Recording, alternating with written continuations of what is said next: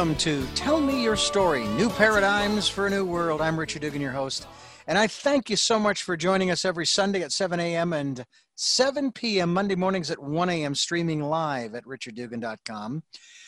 We are also on Spotify, SoundCloud. We are on many other podcasts. Lord have mercy, I hit 60 and everything's going out the ear. Podcasts are on SoundCloud, iTunes, TuneIn Radio, Spotify, Stitcher, Player FM, and many other locations. We also encourage you to go to our guest website. Usually it's their name is in the player. Click on their name and it takes you to their website. We will be linked to our guest website so that you can continue your evolutionary process, continue your transformation to the better person that you were yesterday. And that's not to say you weren't good yesterday, but there's always room for improvement. And I will be the first to attest to the fact that there is always room for improvement in this life of mine. But it's been a great life up to this point. Another 40 years and who knows, maybe I'll have it down. We also encourage you, if you'd like to support us, we would love to have support from you financially. We have PayPal and Patreon accounts for your security as well as ours. And I would like to welcome BJ Kittredge to our program. Thank you so much for joining us today. Thank you for having me. You know, I was going to assume, and a gentleman never assumes a lady's age, as they say. Chivalry is not dead. It's just kind of sleeping a little. But I would attest to the fact that just because you have written this book, and just because I have entered that realm, although there are those who say I entered when I was I was 55. I mean, who knows when senior years start? I mean, I just turned 60. So you have to be what, at least 55? 56? I just turned 76 in June. No, really? Yes. Wow. Well, congratulations. Thank you. And you seem at the age of 76, did you say? Yes, I did. Very vibrant, very excited about life. Maybe you've got another 40. Do you want another 40 years? Oh, yes. I'd like to use everything I've learned so far. Then I give you 40 more years. Okay. But this aspect of seniors, when I was a kid growing up and watching television and, of course, learning the ins and outs of advertising, as a kid can, learning about target marketing, and that back in the 70s and 60s, 70s, and even into the 80s, the seniors were kind of an afterthought, But today, here in 2020, oh, by the way, today and 2020, the year of perfect vision, where we are encouraging people to go within to find that peaceful, calm space to relax and take it easy. Despite whatever is happening on the outside, you're going to find inspiration and so on and so forth. But back then, but today we've got folks who are doing commercials of all ages, as well as it seems as though the advertising industry has also embraced all races, or at least they're getting as many in there as they possibly can to show the literal diversity of this country, let alone the planet. So do you find that organizations like, not that you're promoting them, AARP and others, have made significant inroads so that the senior set, and I came up with this phrase back in my 30s when I was interviewing folks and talking about senior issues, which I had no knowledge of. Seasoned citizens, how about that? I love it. Do you feel those organizations have helped? And in what ways have they helped the senior community in this country? I do think that they've been helpful. We are the fastest growing segment of the population right now. And one of the things that has been great about it is that they provide all kinds of resources and information, and knowledge is power. We have a situation where seniors now are so healthy and active that being an activist is something that we now have the luxury of time to do. Well, I mean, you are not out as a group. You're not out there protesting, carrying signs and things of that nature for various reasons. Number one, with COVID virus out there, the senior set or seasoned citizens are at high risk. My father's 89, my mother's 86. They're doing really well. I suggested I would love to come and see you, Dad, on your birthday, or even on Father's Day, or on my mother's birthday, June, August, and September, respectively. No, we appreciate the sentiment, but we really would rather you not do that. And I said, okay, that's why I called first instead of jumping on a plane and surprise. I do not want to be responsible if I'm asymptomatic or what have you. So I'm staying put, and we Zoom, and I call them from time to time to see how they're doing. Dad's doing great. Do you feel any sense of fear, anxiety, trepidation? Do you go out much at all Well, in these times? I don't have fear, anxiety, and trepidation because I'm following the rules. I don't go out a lot, but when I do, I have gloves and a mask. I have a very helpful neighbor whose adult daughter does my shopping. I'm on the computer and the phone all the time. I guess it hasn't put a crimp in my style, except that I don't get the hugs that usually accompany human interaction. Oh yeah, yeah. We've seen so many beautiful expressions of kindness on the internet, and they usually don't end in hugs these days. But there's great appreciation. There's thank you. There's all of that, but no hugs. And it's really strange to watch these events unfold. Talk to us about the men and women in gray with cape, tights, and boots that are flying through the air to save the world. In what way are seniors saving the world? Well, I have heard many times there is a situation that I'm not happy with, but I'm only one person. What can I do? And we have provided 24 diverse answers to that question. We have individuals who have varying degrees of activism in their whole lives. Some are new to it, some have always been that way. We have someone who is 95. The range of ages is 60 to 95. And we have someone who is 95, a doctor who still flies his own plane, goes down to the southern border to, he's a child psychiatrist, to try to help the kids who are separated from their families. Does a lot of teaching and consulting, has really literally written the books on how to do an intervention with children who have experienced trauma. Then we have someone who was an activist in college, is now a talented artist, and she teaches art in a men's prison. And in order to do that, she had to have a companion. And that person was only the beginning of others who were interested in it. So, and that's a person who has multiple tasks that she uses to help. Things called care calendars. And in the community, if there's someone who has a specific need, she goes online and talks to the person and sets up a calendar for a whole month of people who will help them.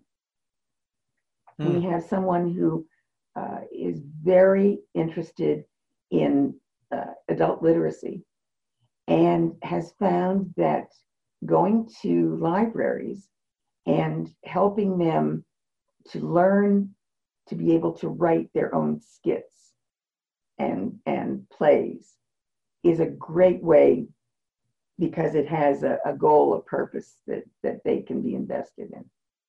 Well, that's interesting because I'm involved with a group of actors who are putting on Zoom theater plays. One of the actors writes them, and then we get together on Zoom. We did, just as of this conversation, just last night. And we record the Zoom and we set it up. Okay, is this play, do you want this in speaker mode or do you want this in gallery view? And once we've determined that, then we go from there, and we then do a rehearsal. I'll even record it, because sometimes the rehearsal is perfect. We're going to use that one. And then I take it and I edit it in the video editor. And then on a given night, and I believe we had one on early July of this year, where we featured 2 or 3 plays. And I was still learning at that time about the video editing and doing all of these things and screen sharing and what have you. And apparently one of the plays that we shared, they want to see again. And I've been working on we had a little malfunction apparently when my director said, well, it's out of sync. It's just barely out of sync, voice to video. I said, okay, well, let me see what I think I fixed it. And so people want to see it, and people, because they can't get out and watch these other things. So, hey, maybe there's the possibility we could do some synchronicity here, and maybe have some of these actors perform some of these plays, screenplays that this individual you're talking about, if there's a connection that you have there. That would be an incredible opportunity, I think, to now be able to see what you've been creating come to life. If it's only on the, I don't know if they're silver screens, but be that as it may. And if you don't know what that is, folks, Google it, okay? But it just seems to me that we're all, pretty much everybody is trying to figure out, okay, what's my life now? What am I doing? Now, my dad is 89, as I mentioned. My dad, I even made the comment to him, and I'm not sure if it was appropriate or not. I'm wishing him a happy birthday and so forth. And, I made the comment to him, something along the lines of, and hey, I would love you to stick around a lot longer if you want, but, stay here on this planet as long as you want, and when you're ready to go, please don't mind us. We'll be okay, and I'm not sure that was an appropriate thing to say to him because he's in good health. So it's not like, he's on his deathbed or anything. Yes. But do you ever, and are you connected with other seniors?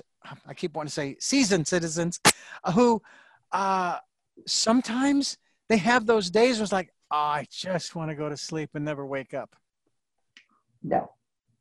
That's got to be hard. It's hard not to be connected to somebody like that. Well, it's not just that, but in terms of, it's got to be hard as a 70, 80, even 95-year-old. You've lived through so much. You've seen so much. And now you're seeing a bunch of other stuff going on that you just can't believe is happening. The pandemic in particular. Yeah. You could look at politics. You could look at the various movements going on. My God, we did this quote unquote in the 60s. I thought we were much better than this, and on and on. And I often say of one of our slogans here on Tell Me Your Story is looking for those new ways of living, because the old ways aren't working. Just look around you. And with the pandemic, now look around and see how well the old ways are working. So we need to find those new ways of living. My dad's 89. He's got to be, I would think, a little frustrated. And I'm only 60. And I am, it's like, come on, human beings, get with the program. Is there ever a feeling of not having any hope for the future? And it's like, okay, I want out. No. Okay. One of the things that came out of our research for the book was the data that show we have two very important features that are really sort of insurance about aging well. The first one is that we have to have a goal. Everybody has to have a goal, a reason to get up in the morning. The other thing is that you need to be engaged. You have to have some sense of community, some sense of affiliation, belonging, whether it's a large group, a small group, a family group, but not the one person as an island doesn't cut it. And for that reason, I think, especially when you get to senior status, I think that we have lived through so many things, the wars, the conflicts, the turmoil of the 60s, things that at times I didn't think we were going to see the end of. Mm. And now I know that we are capable of being creative and problem solve, and so hope doesn't have an age barrier. So would you use the phrase "hope springs eternal"? I would, but I wouldn't want to be cliche. Well, then it's on me. There have been those. My wife, my second wife, who is 69 as of this conversation, and she wants to retire. And I would like to let her retire. Although I have to say that from her being furloughed for 3 months, from March to June of 2020, and the things that she did or didn't do, which again, I have no judgment. I told her, I says, hey, if you just want to lay around and watch TV for the next 3 months, that's on you, in the sense that I shouldn't say that's on you. That's up to you, because you've earned it. You've earned this rest period.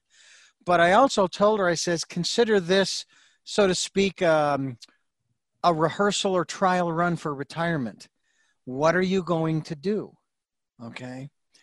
And yet, if we could do it economically, I'd let her retire today. You know, I would let her do that. See, because I tell people that the only retirement I'm going to be doing is on my 2014 Ford F-150, putting new tires on that truck. And that, it's funny, one of my coworkers found a picture of this. I tell people, I say, look, they're going to have to pull my cold, dead carcass off the console, because I love doing this. I love producing. I love editing. I love interviewing. I love all of the aspects of this business of broadcasting and podcasting and whatever else you want to call it. Are you finding, and for yourself in this context of being a seasoned citizen, and I don't even know if you're retired, because I'm hearing that there are a lot of 70-year-olds and even 80-year-olds who are still out there actively working. Maybe they're volunteering, but that's still work. It still takes energy. Talk to us a little bit about, first of all, do you have any information on when this concept of retirement entered into our society here in the West? I don't have information. I have a supposition. I think that after the Second World War, people were accustomed, men particularly, were accustomed to coming back to a job where they stayed until it was time for the gold watch. And then they stopped working in that particular occupation. The thing that has occurred in this part of the century and the last is that we have another chapter. I grew up making lists. I still make lists, and they could put on my tombstone, she always had a plan B, because I'm always curious about, what comes next. How am I going to handle things? And I've had very fulfilling professional and personal and family times. This chapter, my partner Thelma and I call it unretirement, because we've spent the last 2 years working on the book, and at the moment, I'm sure that in the back of our minds, the ideas that we have for the next one are stirring. So I think that you have to nurture your passion and play to your strengths. And I realized that the things that I have seen in my 76 years have given me some insights into some similarities about what we're doing now. I think that everything is, to me, is a transferable skill. So whatever your toolbox has, you can bring to the next thing. And what we found also is that people who are in their senior years have a real creative and imaginative way of going beyond themselves to help someone else or others as a group. And those are the things that really enhance your energy. So I think my energy used to be at, let's say, a level 13 for 6 hours a day. I think I'm down to a level 8, and it's probably 4 hours a day. But I make those hours count, and the people that we've interviewed are exactly the same way. It's like, what's next?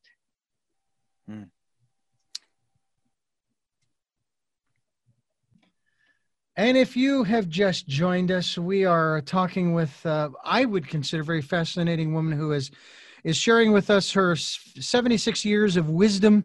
Do you consider yourself, and this is maybe a misnomer, but do you consider yourself having lived, I don't know, say past 60 or 65 or 70, to be wise? And is there an importance to sharing that kind of wisdom if you do feel that way? I do feel that way, which is one of the reasons that I subscribe to what my grandmother used to say. I wish I had as many years ahead of me as I had behind me, so that I could use everything I've learned. Life's experiences, whether they are learned or lived, are the kinds of things that affect judgment,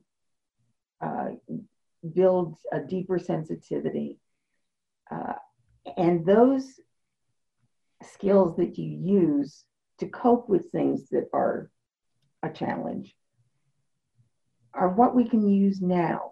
And I think finding the place that you want to share it is very important. And if you have a passion for something, that's really very useful, because it's like making a vegetable soup. Every vegetable adds its own flavor. Mm-hmm. You know, that's interesting that you say that, because my wife, who is a very good cook, sometimes she will have her own creations. Other times she will take somebody else's creation that might be in a package, and then she just starts adding great stuff to it. She just starts adding some incredible things to it that are just amazing. And I just really find that interesting that we seem like we get a little bit more creative as life goes on. And this, I have to tell you that when I heard about coronavirus, and when I heard about the lockdown, which we experienced here in March, and my wife's furlough in March, I was not excited about the fact that people were going to get it and some people were going to die. By no means. I didn't want anybody to be hurt by it. but I was excited about the new opportunities that were coming that we didn't even know existed. Is that something that you kind of felt as well along the way? Well, I certainly did. It seems to me that we've gone page by page, chapter by chapter through this challenge, and I think that sometimes it's easier to say, oh, why not do this, than it is to just accept and sit back. And the challenge of an example is also very important. We have lots of people in our lives and in the country who serve as very strong role models and give us the opportunity to do the kinds of risk taking in the, not in the dangerous sense, but rather than just accept a status quo, to try to find ways to work around it.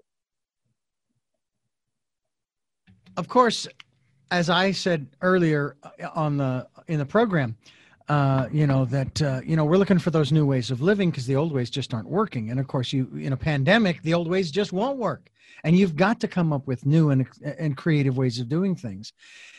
And then, of course, there is this other aspect of the American spirit, and yes, the can-do attitude. Except that part of that can-do attitude tends to infringe on the rights and liberties and so forth of other Americans. That my individual rights are more important. I have every right to walk around without a mask. I have a right to get as close as I want to anybody, and so forth. And there are people who are getting their comeuppance because they're contracting the virus. They're experiencing the pain and the suffering, and they're beginning to realize, oh, I see now. Okay, I get it. Instead of getting it beforehand. How do you share that message that, yes, you have your individual rights, you have your constitutional rights, and nobody is, violating federal law with me,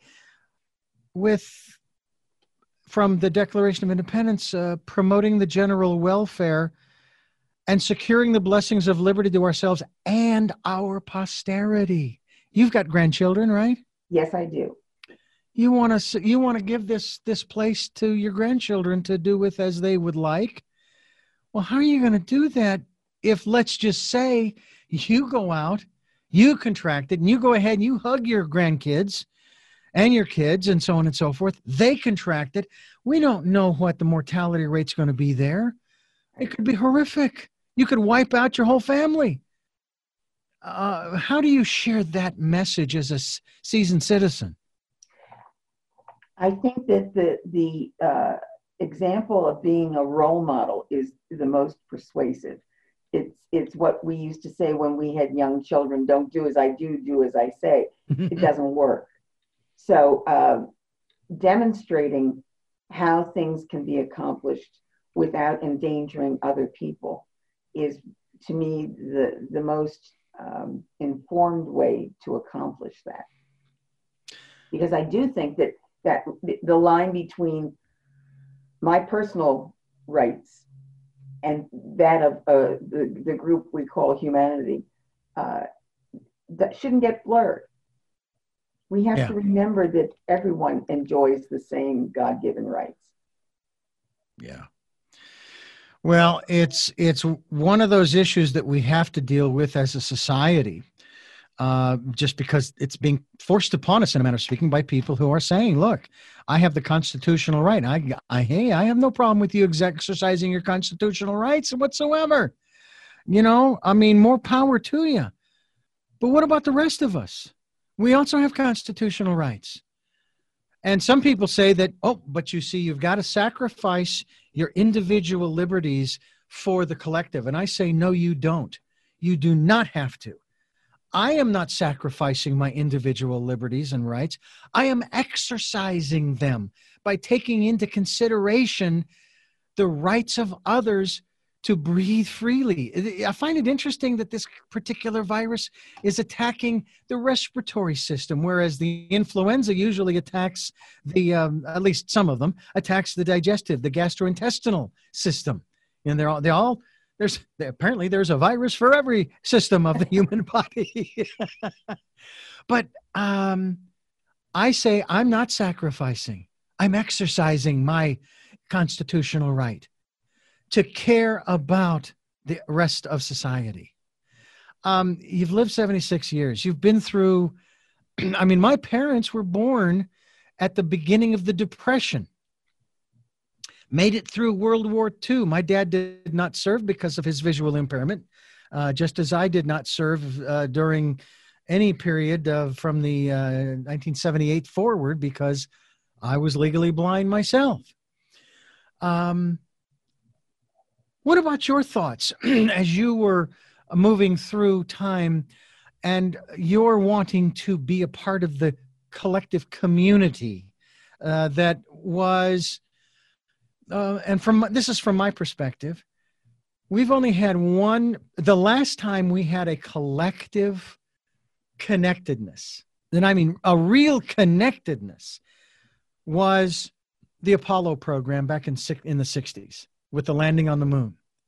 We have never had a collective, consciously collective group of Americans, let alone worldwide, who were all focused on the same thing, all hoping that it would be successful. I mean, even with Apollo 13, oh my God, we were scared out of our minds. Are we going to have these guys orbiting the Earth in that tomb for eternity?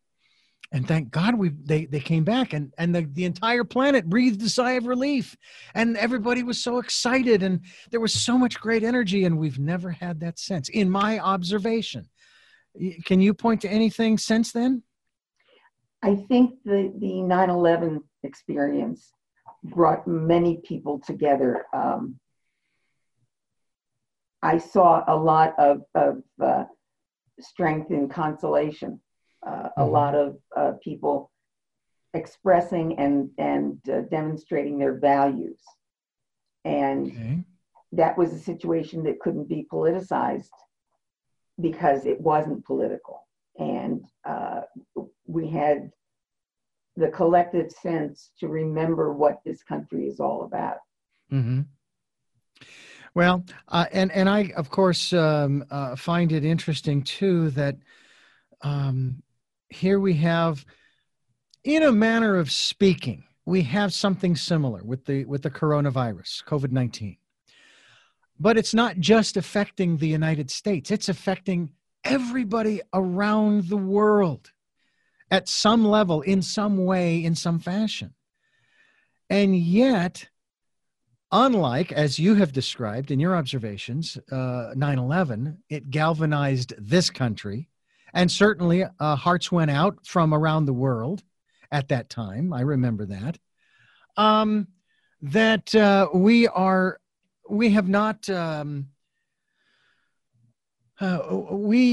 not united. And the one thing that I constantly remember, whether you want to use a biblical phrase or you want to use a cliche, a house divided against itself will not stand.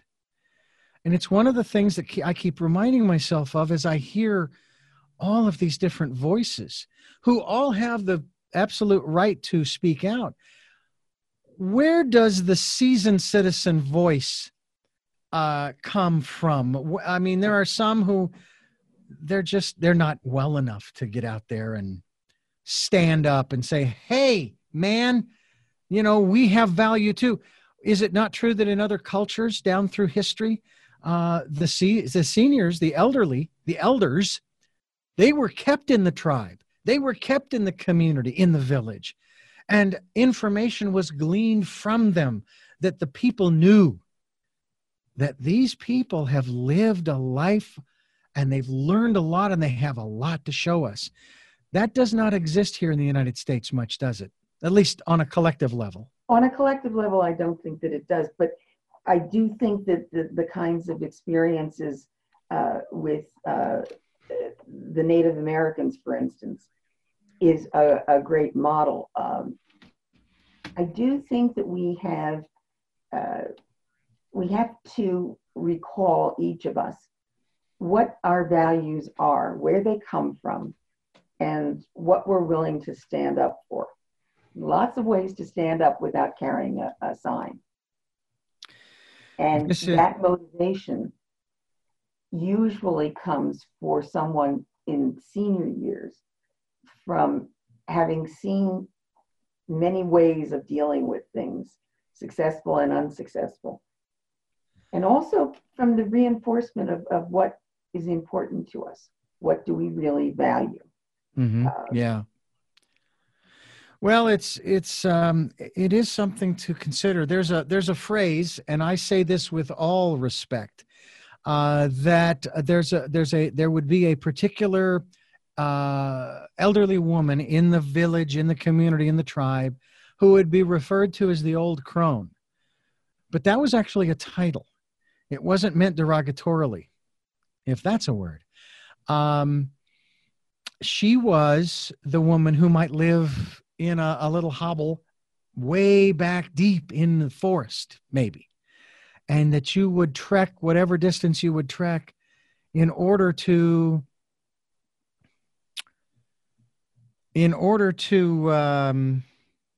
what do I want to say? Gain wisdom. Maybe she was an herbalist. She was an alchemist, and you would go there for what ails you.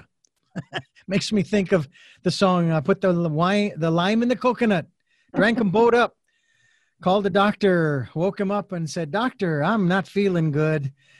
What do I do?" And of course, the recipe is the hair of the dog. You know, put the lime in the coconut and drink them both up and call me in the morning.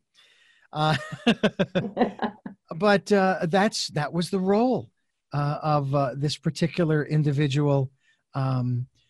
She was there, or it could have been a man. I'm not sure what the male derivative thereof. I don't know that they'd be called a wizard per se. I don't know what the opposite of old crone is, but nonetheless, old crank.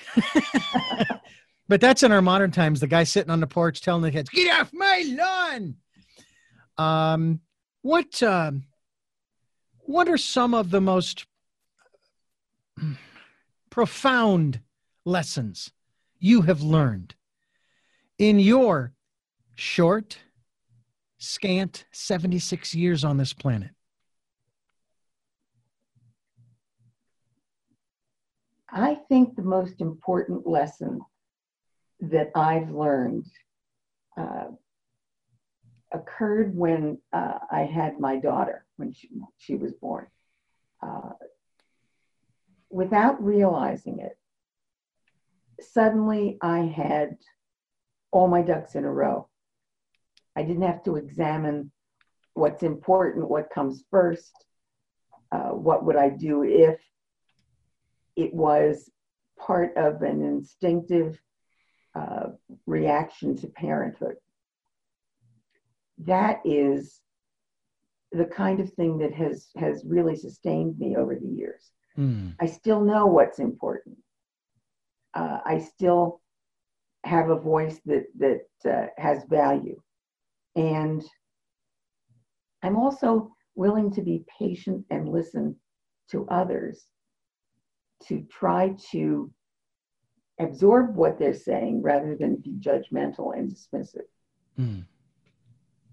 Well, I don't want to be the cranky old man that sits on the porch and says, "Kids, get off my lawn. Your music's terrible. I don't know. It's the devil's music." I made it a point back in my 20s that I would not become that old guy, and that I would develop an appreciation, even if it wasn't my favorite music and I wasn't going to click like or anything like that. Every expression, for example, of music is just that. It's an expression of that individual or that particular culture at that time. Mm-hmm. And we've seen artists over the years. I know you have over the years whose message sometimes would change. My father, who loves Glenn Campbell and Marty Robbins and Hootenanny. My mother, who loves Lena Horne and many of the others from the 50s and, of course, into the 60s and so forth. I've listened to some of that music, and I was lucky to interview them on this program as well. And I asked them about the importance of music in their lives. And it was extremely important, especially considering the fact that whenever we would go on road trips, my dad was teaching us, and we would learn songs, "Oh, You Are My Sunshine" was one of them, and so forth. But it's, what about your perspective of the change in cultures over 76 years? Certainly in your early days, you didn't care. You were a kid and you wanted to play, and that was all there was. But as you got into your teens and 20s and 30s and so forth, you began to see things maybe a little differently. What were the influences that sort of mapped or fashioned your philosophical view of life, society, the world, and beyond? Well, from home, I grew up with the kinds of values that we can find in the great documents of the country, the Constitution, the Declaration. But I was an only child, and I don't know if it would have been different if I had had a sibling. My father taught me how to use hand tools, how things worked. I was evidently a very inquisitive child, and he always encouraged more questions. So I went out into a world and eventually became a single parent and had to work in a male-dominated society. And I felt like I had a foot in each world because I was born in 1944. My father was born in 1918. So I had a foot in that world. But I also was a child of the 60s and believed totally in the kinds of opportunities that should be available to everyone, regardless of whatever the difference is. So I think that those are the things, those are also the things that I fought for. I've always been outspoken and direct, and I feel an obligation. Although my judgment and my patience is more inspired at this age than it was in my 20s. And one of Are you the saying things, you saying that you're one of those who, now that you're in your 60s, 70s, you can say whatever you want, and because either A, nobody's listening, or B, you don't care whether they're listening or not, you're going to say it? not at all. I I know would there like are to some. think Yeah. I've developed a deeper sensitivity and a better understanding of when something is important enough to say and which battle should be fought. It seems like there's another 70-some-year-old individual who hasn't learned the lesson yet that you can catch more flies with honey than vinegar, which is an old saying that I think my mother used to use, among others. Another one was "stop being so facetious." I have always loved that word when she would use it, and I finally figured out what it meant. Shut up. In one sense. But it does seem that in this day and age, but it's not exclusive to this day and age, that we have forgotten that old saying that you can get more flies with honey than you can with vinegar. But there's a lot. I mean, I don't know. The vinegar plants are overflowing these days, and people don't want to listen. They're right. And I love this saying. I don't know if you've ever heard this or not. It was one I heard just a little while ago, a few weeks or months ago. You and I, we both, how's the phrase go? Okay, we can't both be right, but we could both be wrong. Excellent. I had not heard that. Yeah. And it's one of those that speaks to me of another phrase that was given to me in my 20s, early 20s, because I thought I was so smart. But the universe has a way of cutting me down to size, giving me my comeuppance when I get too big for my britches. And it was a phrase that has stayed with me since. It is better to begin with doubt and end in certainty than to begin in certainty and end in doubt. And I would rather hear someone say, I don't know. And I think from a philosophical standpoint, when people take a particular position with their beliefs, I think the agnostic position is the most honest, because the agnostic position says, I don't know. I believe these things, but I don't know. That's why I've always loved Larry King. I used to listen to him in the 80s when I used to produce the local version on our local news talk station back in Phoenix. And he would talk about that. He says, no, I'm not an atheist, and I don't adhere to any other. I'm an agnostic because I don't know. I just don't know. He used to have a guy call in every so often wanting to take the baseball scores to prove that God existed. And Larry would constantly ask him, well, why can't you tell me what the scores are going to be tomorrow, Mets, Yankees, when they're playing, or whoever they're playing, and the guy would never do it, and it was actually a source of humor, but more than anything else. But I just think that's more honest. And I don't know. I'm searching, and I'm only 60, and I have some answers today, but they may not be there tomorrow because I'm still alive. I'm still experiencing. What about you? There are some things that I believe are immutable: civility, respect, Mm-hmm. And not everything can stand the test of situational ethics. Mm-hmm. So I think that my values have not changed, which doesn't mean that I have never changed my mind. But I've always seen the goal, Mm-hmm. and had a sense of decency. I think one of the problems with all of the social communications that we have is that it's like firing a gun before you aim. And people are accustomed to being able to say whatever they want, which can be harmful, not just hurtful, but harmful. And that's a lack of respect. I would agree with you there. By the way, I find it interesting, especially in this day when, of course, the Civil War and all that goes along with it is up for grabs, so to speak. People are against it and for it, and the monuments and on and on and on and on. I find it fascinating that it's called the Civil War. There was nothing civil about it. Yes. As a matter of fact, I don't know if I'm correct in this, but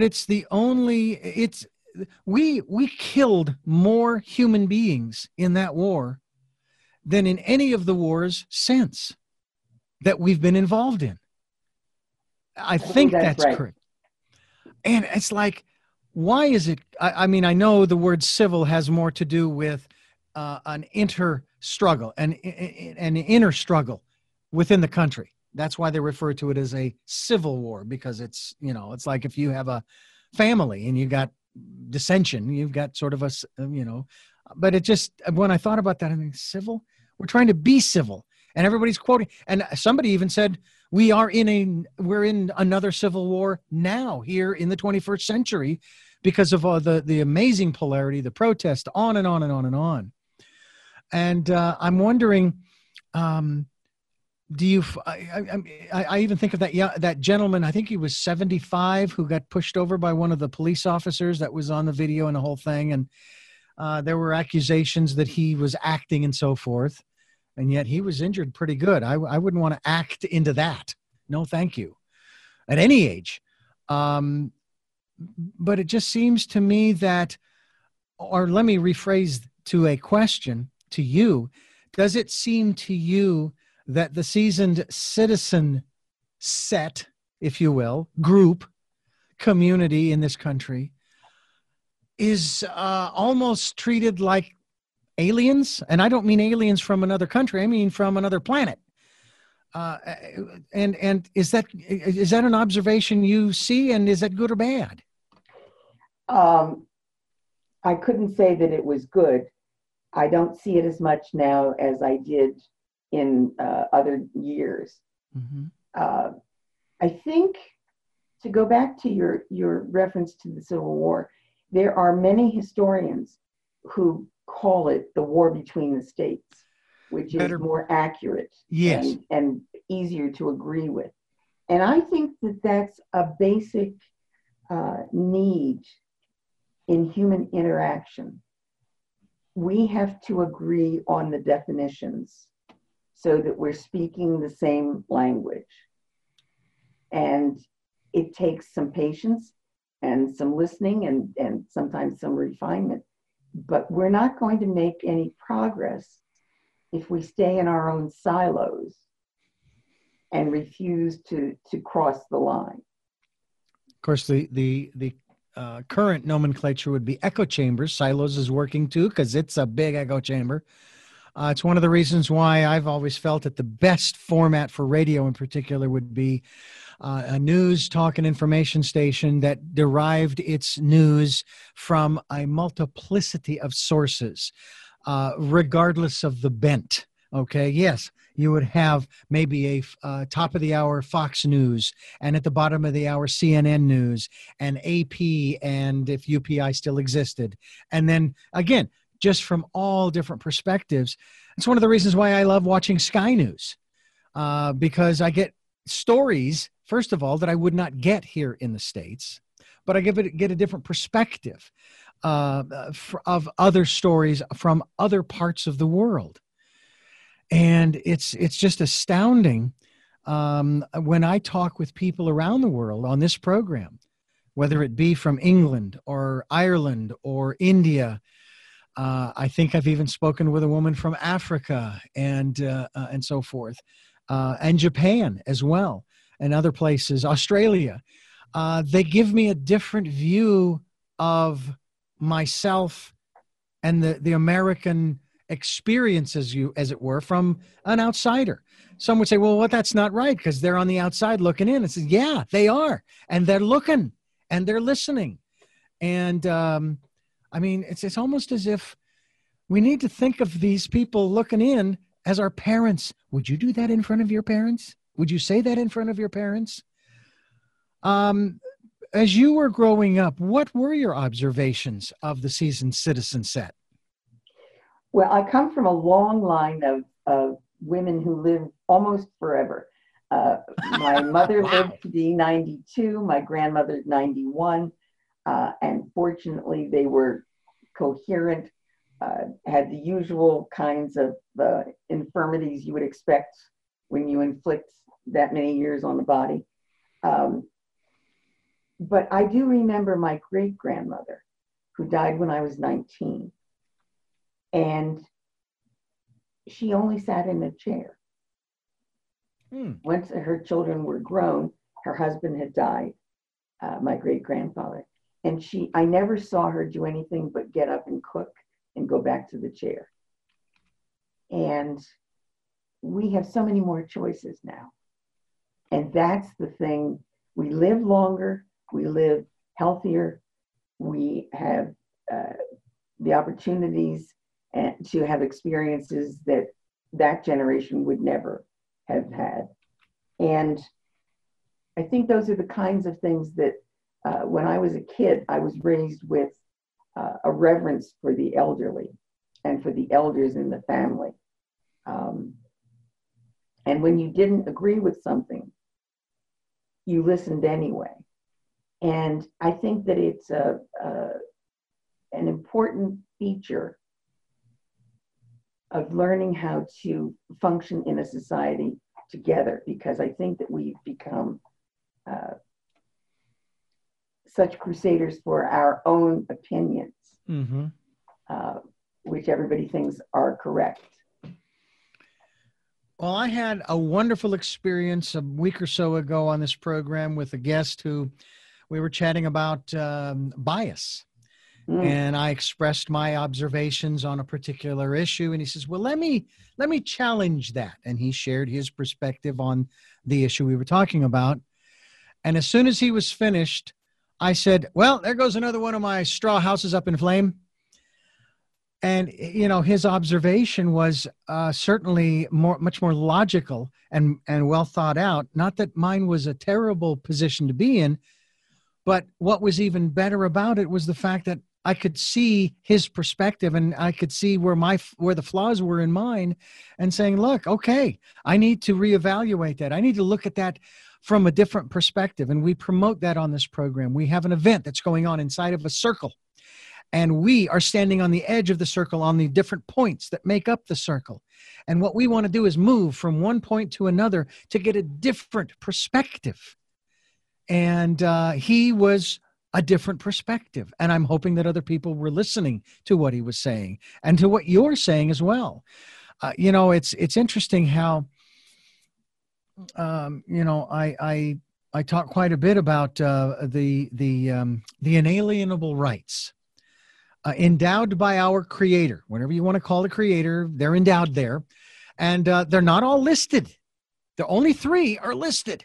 I find that fascinating because I know they had more parchment around somewhere in the desk drawer, but they talk about life and liberty. And then they talk, those are things that the inalienable rights of life and liberty, those are given. Those are ours. But not happiness. The pursuit of happiness, you can have that, but you can't have happiness. Now, that's not what it means, of course, I know. But it's just the way that it's phrased. And I'm curious about your life and your, if you will, pursuit of happiness, or even throughout your life, the attainment thereof for whatever duration of time it was with you. Can you talk to us a little bit about your pursuit of happiness in your 76 years? I was lucky. I was born with a positive outlook. I've always been able to take the curiosity that goes with me everywhere and find that recipe for lemonade. And I don't want to sound like a Pollyanna, because I'm not. Mm-hmm.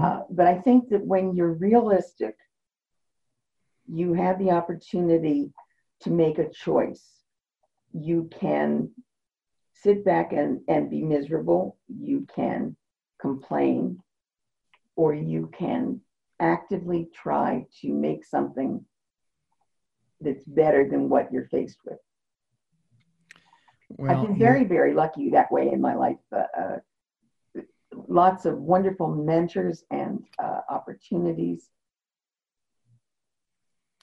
Well, you've touched upon a word we use over and over and over again on this program, having to do with choices and knowledge of those choices to help make one's dreams come true.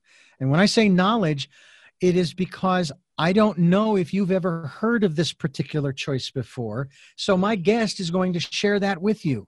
And now you have another choice that you could make. You don't have to. We're not saying this is the end all and be all with B.J.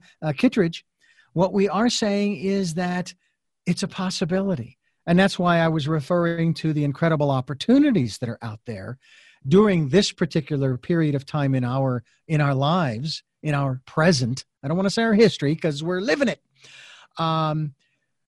Is that kind of a precursor, if you will, for the pursuit and the finding, the acquiring of happiness from time to time? Is that it's not even a question of optimism. It's a question of choices and learning more about the diverse choices that are out there that we didn't even know about yesterday. I would definitely agree with that. it's the kind of it's a point of view. Uh, if you focus only on something that is very close to you and you don't stand back and see how it looks, you have no vision of the whole, which is why I think that the global citizen concept is so important, because when you have a relationship where you interact with somebody who's different in some kind of way, and maybe the opposite of what you would expect from yourself, Mm-hmm. you do have the opportunity to listen and understand. You don't have to choose to agree, but that listening is vital. Are you familiar with, I believe his name is Larry Davis, and the documentary, The World Is My Country? And back, he was a song and dance man in the movies. He was actually Danny Kaye's stand-in. Oh. And folks, if you don't know who that is, Google it. Thank you. Yeah, I got to get some residuals from Google for sending people there. In any event, he was actually in the military, I think in World War II, and he went through a lot of stuff, and he finally came to the realization that the world is my country. I don't belong to the United States or this or that or the other country. And he actually was able to create a passport. There are passports you can now get as a world citizen. But there are those, BJ, that are really afraid of, the one world being a country, as it were, because they're afraid of the quote unquote one world government and the New World Order and the Illuminati and the Trilateral Commission and the Council on Foreign Relations and all of that stuff that may or may not be true. And I don't care. I don't put energy into that. But at the same time, I know that attitude is out there. That fear is out there. Being a one world citizen, is that something that if that were possible for you to become a one world citizen, would you pursue something like that? In a heartbeat. Well, then I'll get you the link. I'm working on it myself, both my wife and I. And many countries do acknowledge it. You will be able to go, but not all of them do. And by the way, I found out that at least at last count, there are 195 countries on the planet. So anytime you hear the UN references to the UN and how many countries voted this way and that way and the other, if they don't total 195, there are some that are not participants, which is, I suppose, fine. They don't want to do it. But it's very interesting. I didn't realize that there were 195 countries. And I only learned that when I started Googling the pandemic numbers across the globe. And that's kind of how I found out how many countries there were. Of course, I don't know that Antarctica is considered a country per se. Your heritage, your lineage, a lot of people are talking about that today. I had my DNA checked, and as a kid growing up, after being told my heritage by my parents, I would tell people I'm Heinz 57 because I'm from all over the world. And so when I had my DNA tested about 5 years ago, it was confirmed that I am from 5 of the 7 continents. I'm not from Antarctica, nor am I from Australia, but I'm from the other 5. So 5 out of 7, 57. I was right as a kid. What about your heritage? And then not necessarily specifically where you're from, but the importance of maybe researching it, getting in touch with it, and maybe it teaching you something about who you are, maybe why you are. You can kind of get that from your family tree, from those who are still alive. That's why people are so encouraged to talk to their elders before they're gone. What about your heritage in that regard? How important is that to you? And this is sort of tied into the concept of the one world citizen. Well, it's very important to me because I was raised that way. The culture that we had, we celebrated Christmas and Easter. We had other kinds of foods and traditions. And it gave me a sense of affiliation, a belonging, and who I was. I think that it's important to realize that even if you have the DNA analysis, you don't have to use it to interact with other people. Life is not for spectators. It's for participants. And taking one step forward into the fear of the unknown kind of gives you the instant recognition that a second step is possible. I really think appealing to the best in human nature is one of the answers, because we certainly have seen the beast.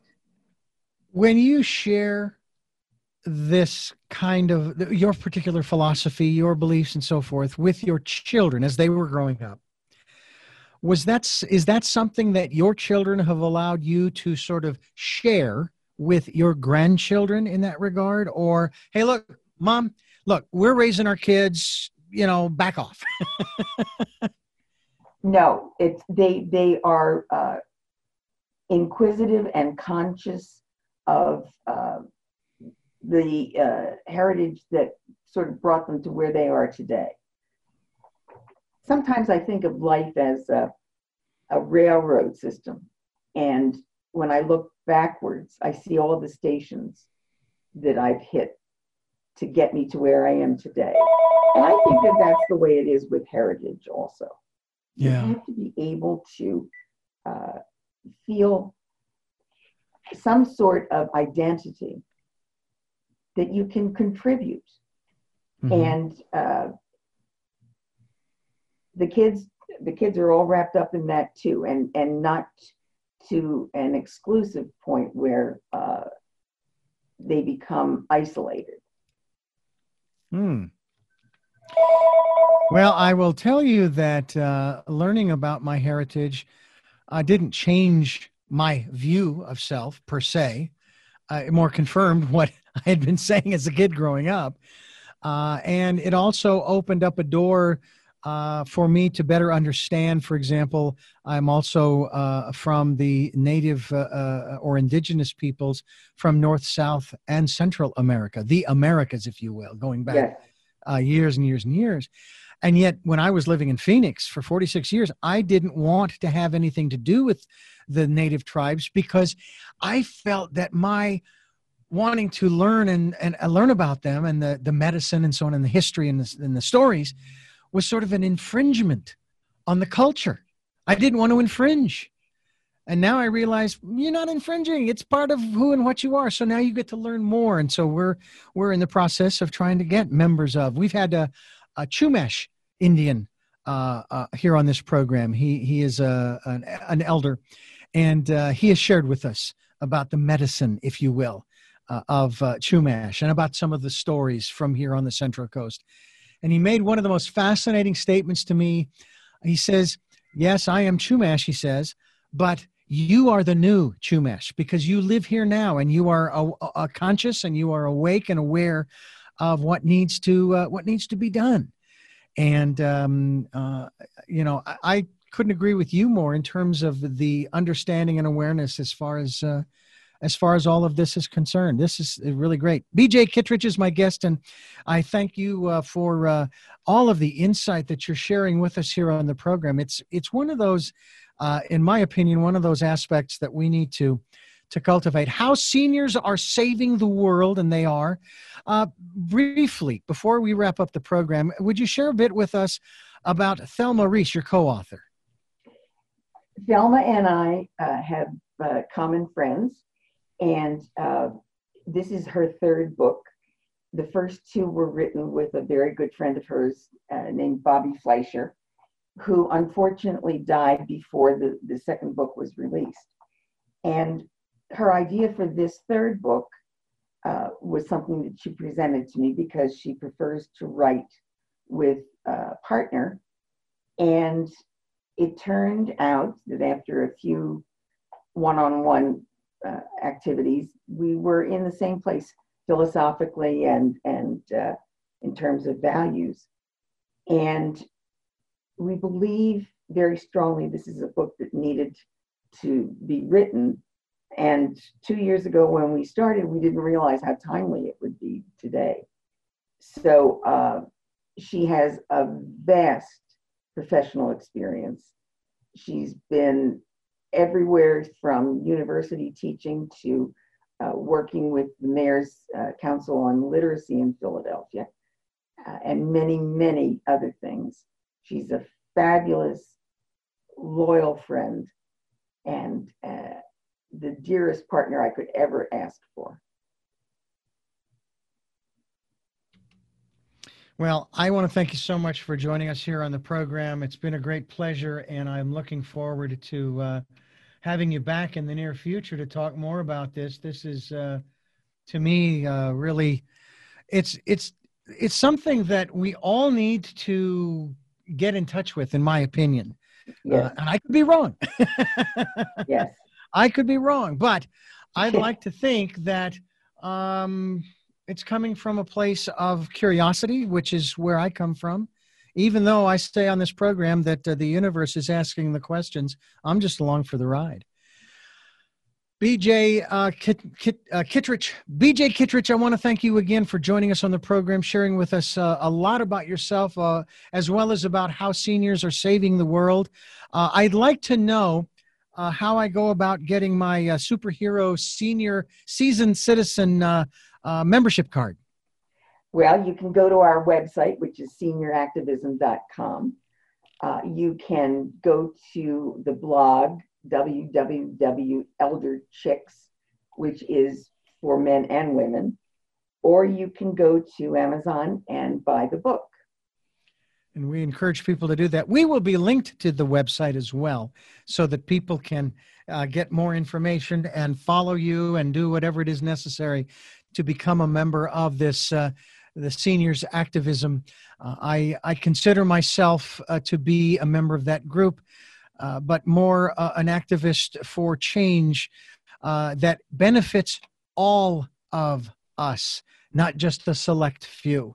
You know, and I tell you what, when I have a six-figure balance in my bank account, although I've started already, but then I'm going to start to contribute to many of the organizations that are out there trying to change this world. And I also say too, BJ, that's not to say that this is an awful, terrible, icky world we need to get out of here. I loved this. This was on a T-shirt. There is no planet B. And I thought that was a great line. So I want to make this a better place. I want to turn this place around so that everybody can benefit. Everybody has the choice to do what they want to do, you know, but what about the collective? I mean, would you do... And this is for those who are expressing their individual rights, which, again, you have every right to. I'm not complaining in that regard. But would you behave that way to your immediate family? Would you say that to your children, to your husband, your wife, you know, your brothers or your sisters? Would you make that kind of a statement that, no, I'm going to put you all at risk because I have the constitutional right? And I'm not knocking that either. Let's start thinking about and exercising our constitutional rights, not bashing people over the head with them like a Louisville slugger. Thank you so much for joining us. I hope one day we can get together in person once they allow us to move around a little more. It might be next year, but we'll see. And I thank you so much for sharing the book. And I also have 3 final questions for you before we wrap up the program. The questions I'll ask you in a moment. I want to let our listeners know we're here. We're here Sundays at 7 a.m. and 7 p.m., Monday mornings at 1 a.m., streaming live at richarddugan.com. The podcasts are on SoundCloud, iTunes, TuneIn Radio, Spotify, Stitcher, Player FM, and many other locations that folks are reposting our interviews to, and I thank you for that. And let's see, if you'd like to support us here on the program, there are PayPal and Patreon accounts for your security as well as mine, so that you can support what we're doing because you like the guests we have on and what they're sharing with us. And any amount is gratefully appreciated. We also will take energetic support. Please send us good energy. We can use that to keep moving forward. And I thank you for those who have helped and those who will help. All right, so let me ask you question number one, and all these questions you might have answered during the program, but I like to ask them directly. And the first one is, who is B.J. Kittredge? I'm a mother and a grandmother who wants to make the world better wherever I am. What is it that you hope to or want to achieve through the work that you're doing now? I would like to see the book catch fire so that there are seniors who have been thinking about what can they choose to do with their time. And I'd like to see a dialogue, maybe in families or in other situations, among the generations. And finally, what is your life's purpose?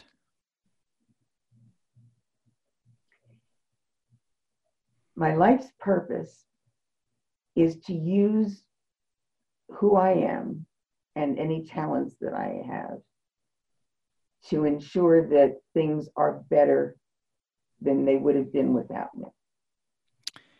And by the way, that whole aspect of your book catching on fire here in Southern California, not literally, folks, not literally, please.